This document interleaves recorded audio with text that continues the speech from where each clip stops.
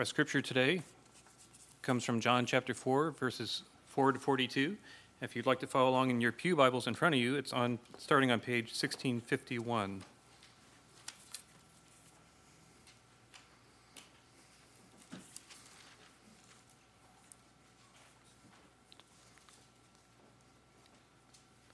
So let's begin. Now he had to go through Samaria, so he came to a town in Samaria called Sychar, near the plot of ground Jacob had given to his son Joseph. Jacob's well was there, and Jesus, tired as he was from the journey, sat down by the well. It was about the 6th hour. When a Samaritan woman came to draw water, Jesus said to her, "Will you give me a drink?" His disciples had gone into the town to buy food. So the Samaritan woman said to him, "You are a Jew, and I am a Samaritan woman. How can you ask me for a drink?" For Jews do not associate with Samaritans. Jesus answered her, "If you knew the gift of God, who it is that asks you for a drink, you would have asked him, and he would have given you living water." "Sir," the woman said, "you have nothing to draw with, and the well is deep. Where can you get this living water? Are you greater than our father Jacob, who gave us the well and drank from it himself, and did also his sons and his flocks and herds?" Jesus answered, "Everyone who drinks this water will be thirsty again, but whoever drinks the water I give him will never thirst. Indeed, the water I give him will become in him a spring of water, welling up to eternal life." The woman said to him, "Sir, give me this water so that I won't get thirsty and have to keep coming here to draw water." He told her, "Go call your husband and come back." "I have no husband," she replied. Jesus said to her, "You are right when you say you have no husband. The fact is, you have had 5 husbands, and the man you now have is not your husband. What you have just said is quite true." "Sir," the woman said, "I can see that you are a prophet. Our fathers worshipped in this mountain, but you Jews claim that the place where we must worship is in Jerusalem." Jesus declared, "Believe me, woman, a time is coming when you will worship the Father neither on this mountain nor in Jerusalem. You Samaritans worship what you do not know. We worship what we do know, for salvation is from the Jews. Yet a time is coming, and has now come, when the true worshipers will worship the Father in spirit and truth, for they are the kind of worshipers the Father seeks. God is spirit, and his worshipers must worship in spirit and in truth." The woman said, "I know that Messiah, called Christ, is coming. When he comes, he will explain everything to us." Then Jesus declared, "I who speak to you am he."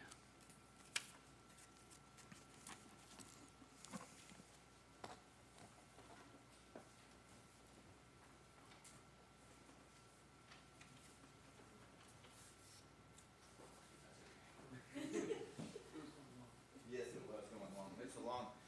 The text is a lectionary text. So I actually I think you were led by the Spirit to stop. I wasn't going to preach on anything after that anyway. So,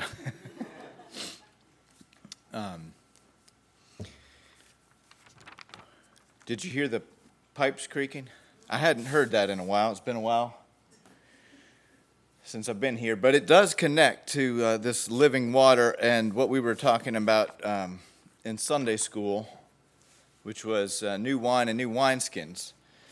And because there's a boiler downstairs, and that's what's heating the water, and it's not a wineskin, it's a copper pipe that goes all throughout here, and that new hot water is flowing through it, and what happens when the new hot water comes through it is that it starts creaking. Something's changing around here, and then we hear, crick. But it's a good thing. I like heat. That wasn't in my notes either, but I'm just riffing here. I can do that. I'm back home. It's good to be here. If I know most of you, I'm not sure if I know all of you. I grew up in this church from as long as I can remember, and my parents are here, and it's good to be back. I'm a pastor in North Carolina. My wife, Karen, has a few jobs, one of which is to be a worship director, worship leader at Clemens United Methodist Church, and so she's working today. They not working anymore, but they had their worship service at 9:45. Usually she's with me. Usually my kids are with me here, Kaylee and Josh, 14 and 11 now, high school and middle school. I appreciate your prayers. I know it's probably going to get even rougher, but that's a joyful part of life too, and I need to learn how to let go, which is also part of this message. But it wasn't in my notes.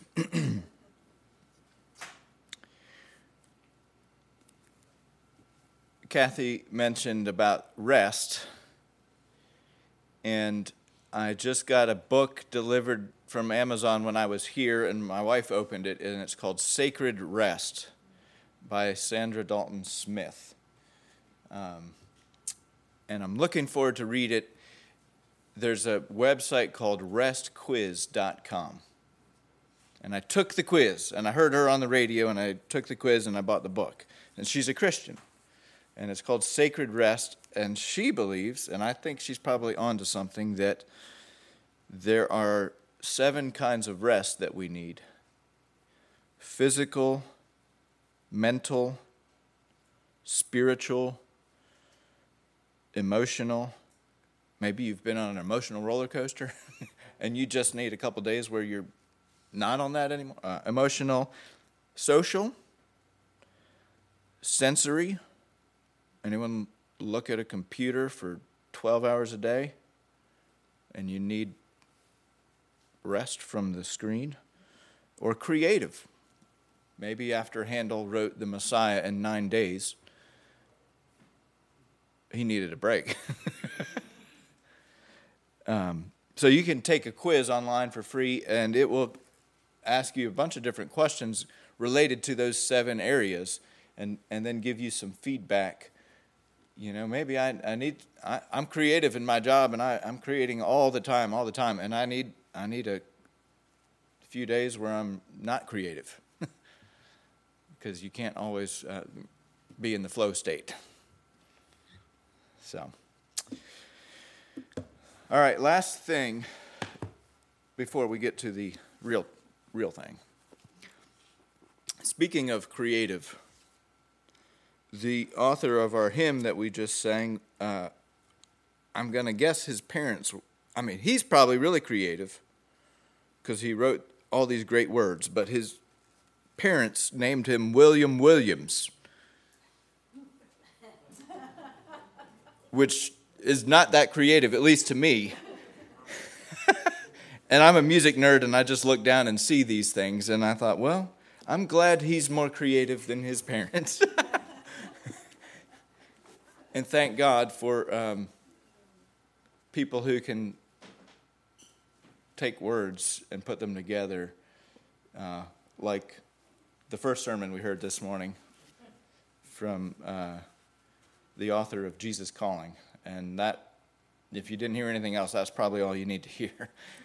And maybe you got to find some nicknames for those problems that you have. Let's pray.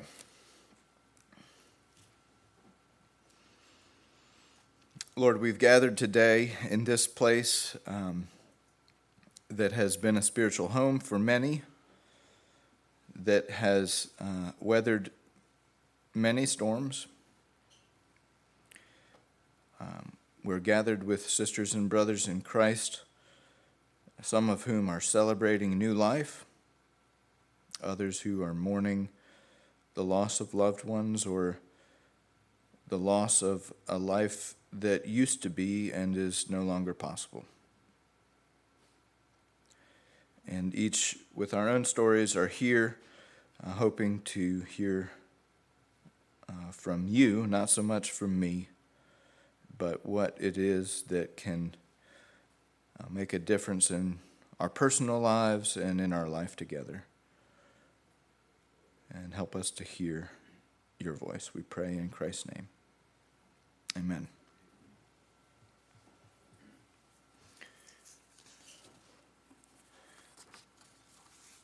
What do you do when God answers your prayer, but not in the way that you were expecting? What do you do when God answers your prayer, but in a way that is uncomfortable or painful? Do you thank God? Do you complain? Do you take back your prayer? If I'd known you would have answered it that way, I take it back. I might have said that once in a while. Do you ask for grace or patience or acceptance? What do you do when God answers your prayer, but in a totally different way than you were expecting? Yesterday we gathered to think about life together as the church, and there was a question I invited people to consider. If God called you on the phone today and said, hey, I'm going to answer one prayer that you have. Whatever it is, except for, I mean, we all could use an extra $1 million. So I just said, the money's not the answer. But if you knew God could give you something today, at the end of the day, that you didn't have right now, what would you ask for? And one person said they would like to never have to bury a dog again, because they had lived through several experiences of that in the past, and if they had the chance to ask God, they'd rather not have to do that again because it's hard. Or you can insert, whatever it is that you don't want to lose. And of course, for many people, our canine companions are some of the closest companions we have. And someone else made a gallows humor joke that God can answer that prayer by taking them home to heaven pretty soon, like tomorrow. And then they would never have to bury their dog, because the dog would be burying them. Well, certainly we don't want God to answer the prayer that way, but it would be an answer to the prayer. And for the record, I don't think that God plays jokes with our lives and our prayers in a way that's, well, I'll show you. I'll answer that prayer. But I do think that sometimes it feels that way.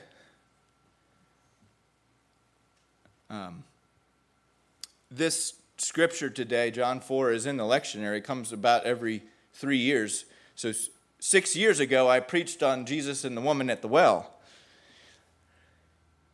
This is a different sermon, by the way. I thought I might. It just didn't work.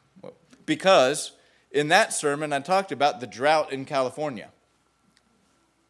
Somewhere up here is a clicker, right? Oh, here it is. Found it. Let's see. All right. So, for years, 6 years ago, 5 years ago, 3 years ago, 3 months ago, December 6th, 100% of California was in drought. 100% of the state was in some level, and 40% were in the darkest reds. 40% of the whole state was in extreme or exceptional drought in December. And now, we're 3 months later, there is no extreme, no exceptional drought in the whole state. 25%, probably now 30%, because this data was from March 7th, and they've gotten more rain in the last 4 days. So a third, probably, maybe more, of the state is in no drought. And there's some abnormally dry areas and some mild drought in other places. Now, millions of people were praying for rain. And God brought the rain and the snow and the storms and the atmospheric rivers, which, who knew? There's rivers in the atmosphere, right? And blizzards and roofs collapsing under 5 feet of snow, maybe killing people. Flooded communities. Yesterday, I saw that a couple dams or levees have been broken. Thousands of people have been evacuated from the low-lying areas. Would anybody, really want to have to flee from a flood? No. And there's real pain and suffering and loss of life and loss of property. And it's not necessarily a fun time to be in California. Here's the picture from yesterday or the day before, flooded.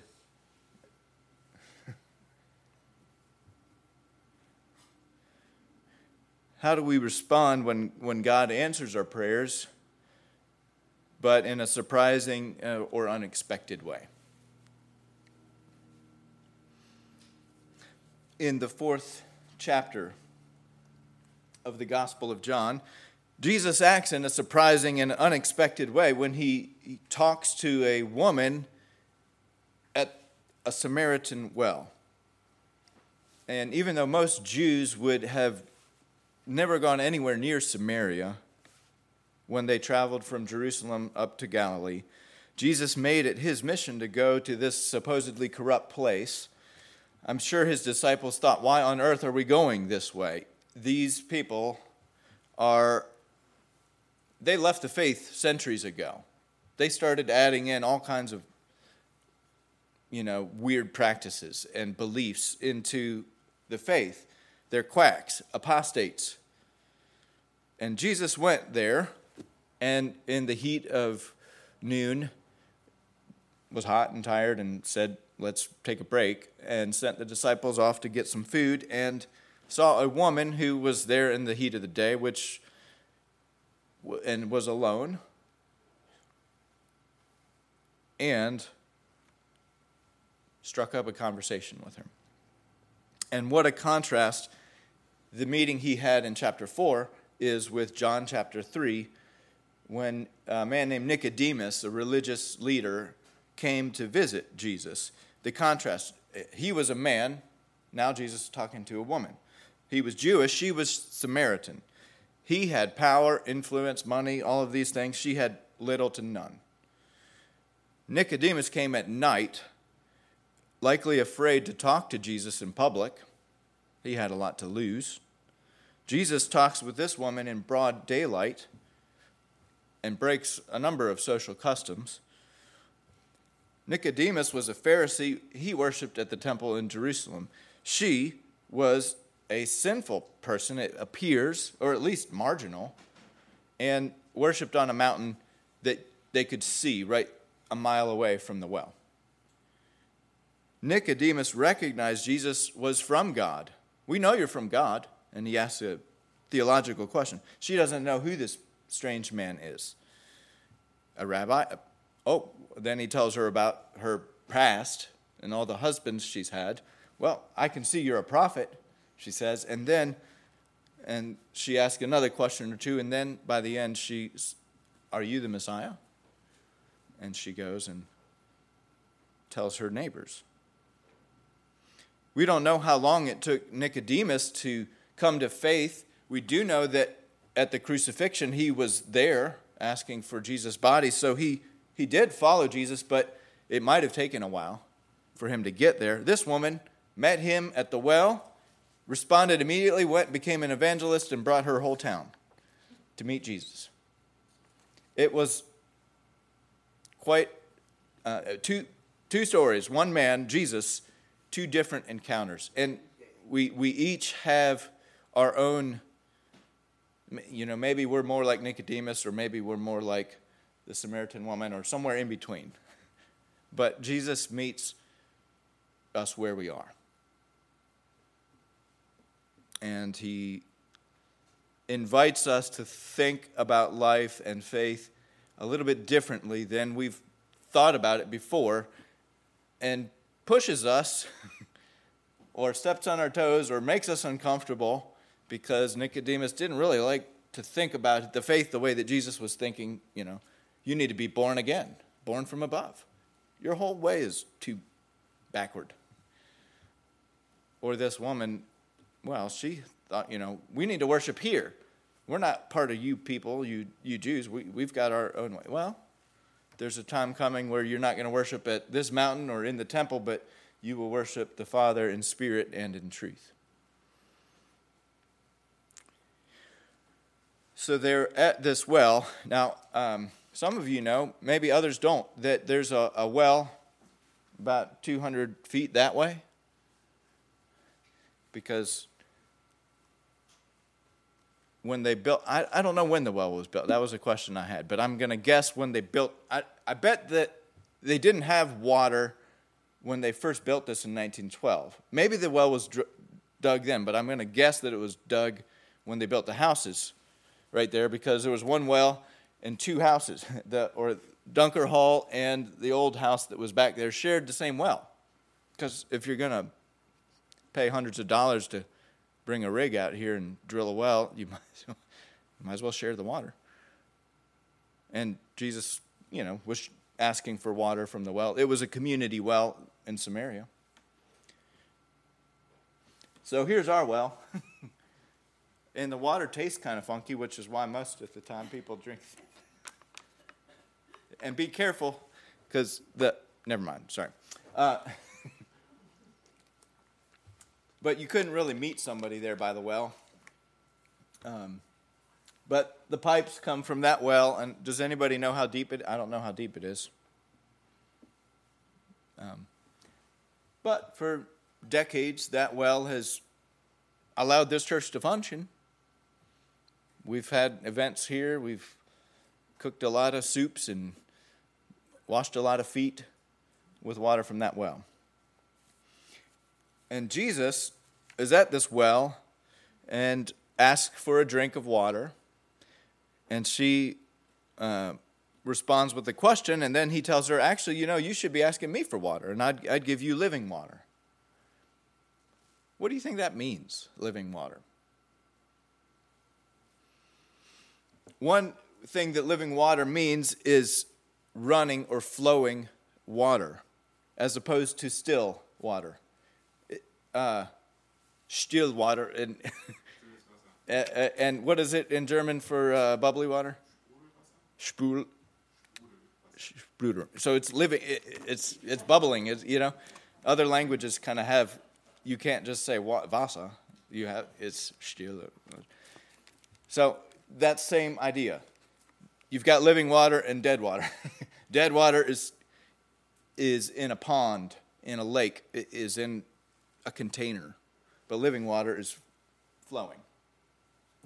In the Didache, which is basically the earliest manual for how to do things in church, it was written in, the 2nd century, and they told you how to do a baptism, and it says, baptize in the name of the Father and the Son and the Holy Spirit in living water. But if you don't have living water, then baptize in other water. And if you cannot do that in cold water, then in warm water. And if you don't have cold or warm water, then you can pour out water thrice, 3 times, upon the head in the name of the Father and the Son and the Holy Spirit. So it's a manual, it's a rubric, right? What do you do for baptism? You go to the stream or to the river. But if you can't go there, then you could go to a pond or a lake or some other place, because it's cold out there, cold water. But if you don't have that option, then you can go to a baptistry inside that's warm water, because it's been sitting for a while and it's warmed up. And if you don't have any of those things available, then you can pour out water 3 times on somebody's head, which is why when the Brethren were founded in the 1700s, they read translations of the Didache in a history book, and they're like, well, okay, 3 times. And baptize means immerse. So that's why we're doing it. And that's why the old brethren were like, we're going out to the creek to get baptized. Because That's how they did it in the early church. In my ministry, I've had the privilege of baptizing 13 people.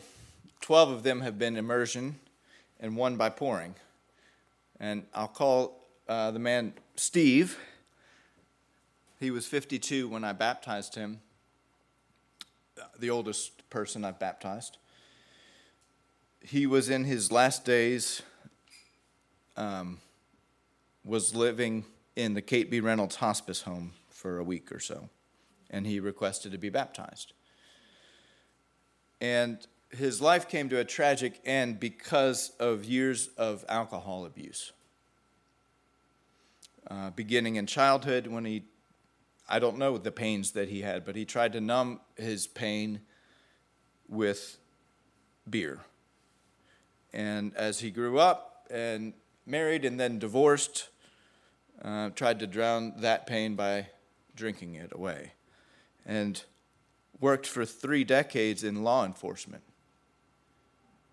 where he encountered crime, violence, and death regularly, and would come home and drink 12 beers. But the pain wouldn't stop. And the drinks never satisfied his longing. God, however, never gave up on Steve, and he just showed up one day in the church and was only there for a few months. But he was responding to, he knew he was dying. I didn't know it until about a month before. It was a pretty quick, oh my goodness, kind of thing. But he knew he needed to get right with God. And so I visited in the hospital and then in the hospice home, and we talked, and would you like to, have you been baptized? Would you like to be? Okay. So it was in January of 2018, and there was a snowstorm. Like 4 inches of snow. And I had called, and they don't put a whole lot of stuff on the roads in North Carolina. I wasn't worried to drive in it. I picked up one of our deacons. I had some other deacons that were going to meet us there. And we almost didn't make it up. There's one big hill right before you get to the hospice home. And people were going off the side of the road left and right and didn't get enough speed to get going, and then were stuck. And it's always their fault, right? They don't know what they're doing out there. But I almost didn't make it up the hill because of these other guys. But we did. And I had that old deacon next to me, and I'm sweating, thinking, this is not how we want to have this day go. In a ditch. We made it there, and I brought 2 bowls with me, and I scooped up some snow in one bowl. And after we had prayed and shared some songs, that had become water. And I baptized Steve with the snow water.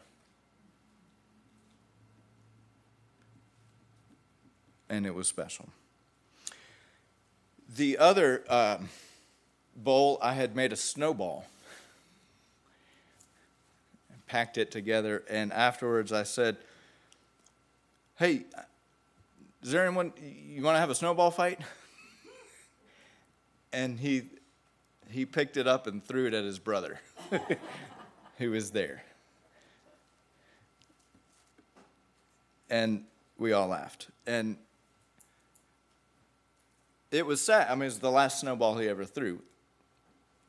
But there was a lot of joy also in the face of death, because we had welcomed a brother into the family of God who had been suffering for years, but had found a sense of peace and a family, and could know that his sins were forgiven, and could know that he had eternal life. He had been baptized in living water. Living water is, however, more than just flowing water or snow water. It is the Spirit that comes within us.